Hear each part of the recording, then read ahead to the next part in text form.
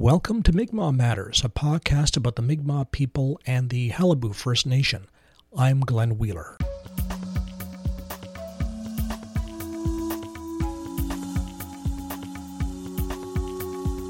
At the head of the Newfoundland Mi'kmaq Band is a life chief, Reuben Morris, whose home is at Conne River. Although the Grand Chief at Eskasoni, Cape Breton is higher in authority than the Newfoundland Chief, this amounts to but little, because the contact between the two bands is necessarily loose, owing to the difficulty of communication. As regards Montagnais influences in Newfoundland, we learned that from early colonial times, the Labrador Indians often traversed the 10 miles of water in summer or the ice in winter, which separated them from the island, and established temporary headquarters there. Early intermarriages between them and the Micmac were so common that more than half of the older Indians in Newfoundland today have Montagnais among their grandparents. By Frank G. Speck in 1922.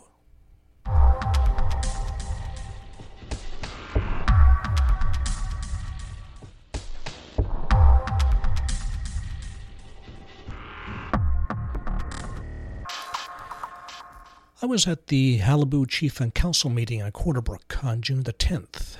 There were about 20 band members in attendance, far more than most meetings. It is good to see members interested in their band. As might be expected, the Gros Morne Indigenous Cultural Festival was the subject of questions from members. We learned that Sherry Dean has resigned as chair of the Qalipu Cultural Foundation, another casualty of the Gros Morne controversy. And it looks like the band and the Cultural Foundation are throwing responsibility for holding the festival to local people in Cowhead and Port Saunders. The ball is in their court, it seems. I talked to a number of people in the area, and all were in support of the event.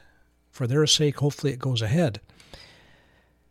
And here we are, a few days before the summer solstice, also known as National Aboriginal Day. Many of us will be marking the day, attending sunrise ceremonies or concerts or other special events. This year, the Canadian government is pushing National Aboriginal Day big time, including it as part of Canada 150, the Confederation anniversary.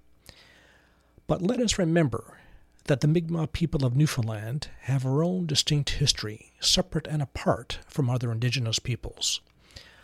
I talked to Sagama Mazel Joe of the Meobu'gag First Nation about what we suppose our relations were doing at this time of year, when winter had finally made its exit and they had left the country for the coast. So, the first thing I would say is that June 21st is my idea of Canada's birthday, and not so much the 150 celebration that's taking place. Not that I nothing wrong with, the non-Aboriginal people celebrating Canada's 150. We've been here for 10,000 years. Yes. But at the same time, what I remember our people most about is they lived by the moon. The sun played a role too, but it was moon. The moon that itself played a bigger role in our lives in terms of when we went fishing, when we went hunting, when we cut wood. All those things was part of when we planted vegetables, when we went to pick medicines from the land. It was all around the moon. Maybe June 21 was the longest day in the year, whatever it is, but I don't think it played an important role as the other times when the moon was at its right time for the planting of vegetables or the hunting of animals or the fishing.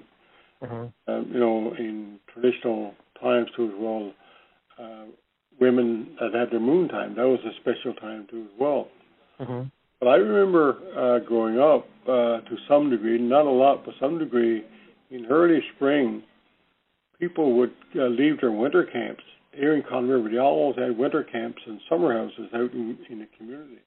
I remember, people coming back into the community for the summer and getting ready for, fishing harvest, for food fishery, for eels, salmon, codfish, any kind of fish that was there.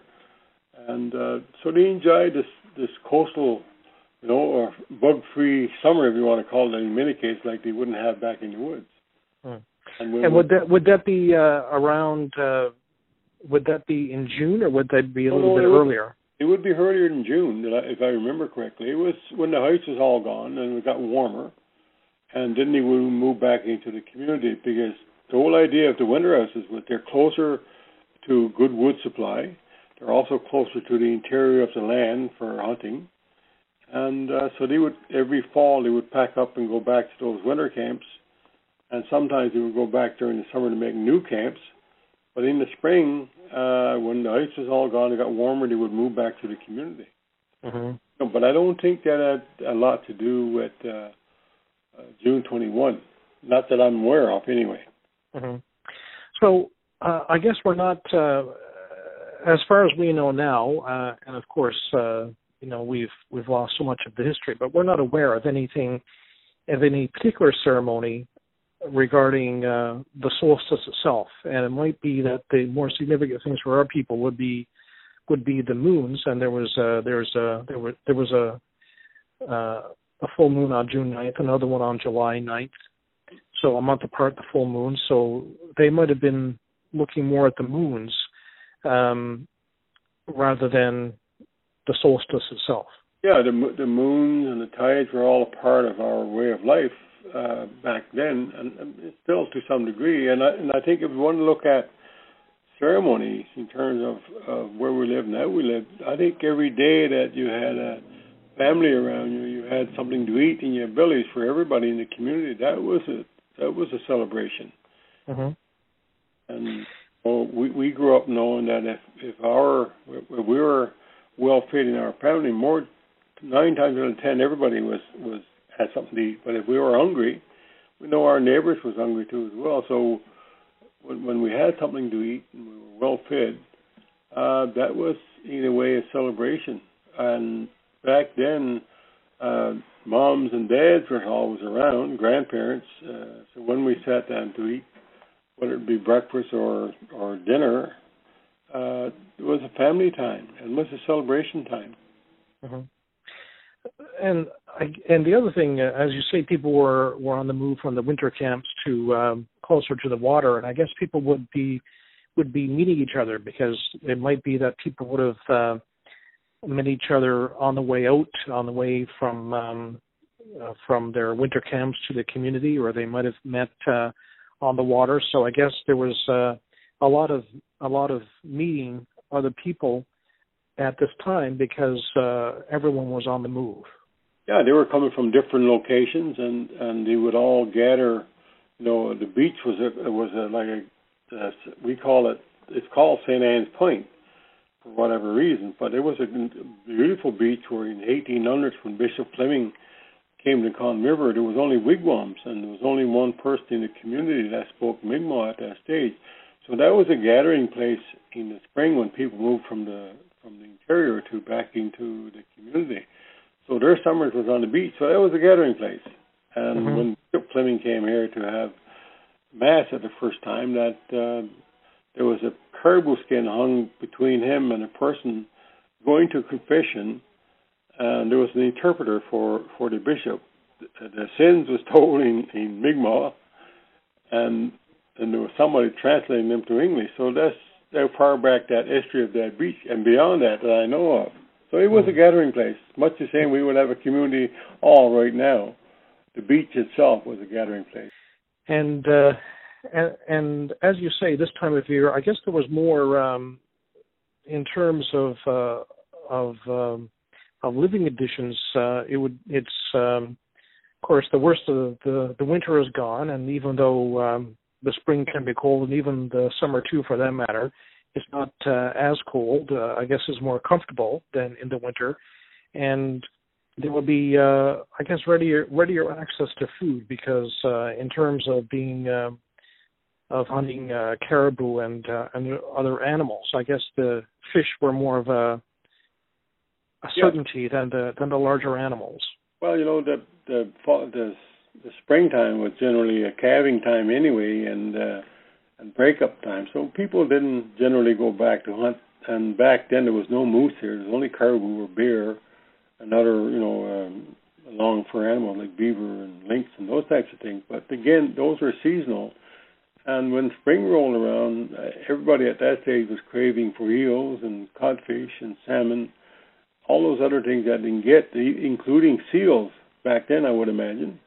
But, today it's changed around a lot, and we spend a lot of time thinking about June 21. But I would think, from what I remember, it had no really big significant part in our life because our lives were based on other things, like when the highest moon, when the moon was going to be full, so there'd be a high tide, or when it was going to be a good time to go fishing.